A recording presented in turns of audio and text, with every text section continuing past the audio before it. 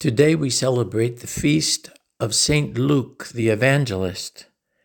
In the Gospel today from St. Luke, we hear of how Jesus sends out the 72 disciples. Numbers matter in the Scriptures. There's 72 disciples that Jesus is sending out, and he's telling them how to live, what they're to take, what they're to do, how to be better followers of him. Numbers matter. 72 disciples in today's gospel. This reminds us perhaps of even a smaller number, 12, because Jesus, among his disciples, had called 12 apostles. Only a handful of people. And from them we have what is the church today throughout the world. Over 1 billion Catholics in our world today. All from 12 men, those first apostles. Numbers matter. We could even go further into a smaller number.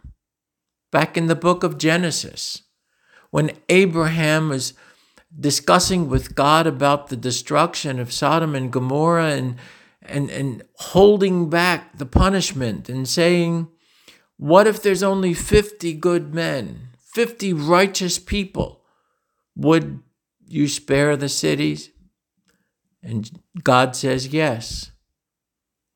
And they continue to bargain. And it comes down to 45 and 40 and 30, gets down to 25 or even 10. Even 10. Abraham says, what if there's only 10 righteous people? Will you still spare the cities? And God says, even for 10, I will do it. Numbers matter. And so, as we look at our world today, so many crises, whether it be the war in Ukraine, whether it be the wars in Africa, whether it be now the war in the Middle East, whatever violence, whatever difficult situations and suffering that's going on in our world today, I think it's important to remember that numbers matter. That perhaps we could be in a very small minority trying to live as followers of Jesus, trying to follow God's desire for us to do his will.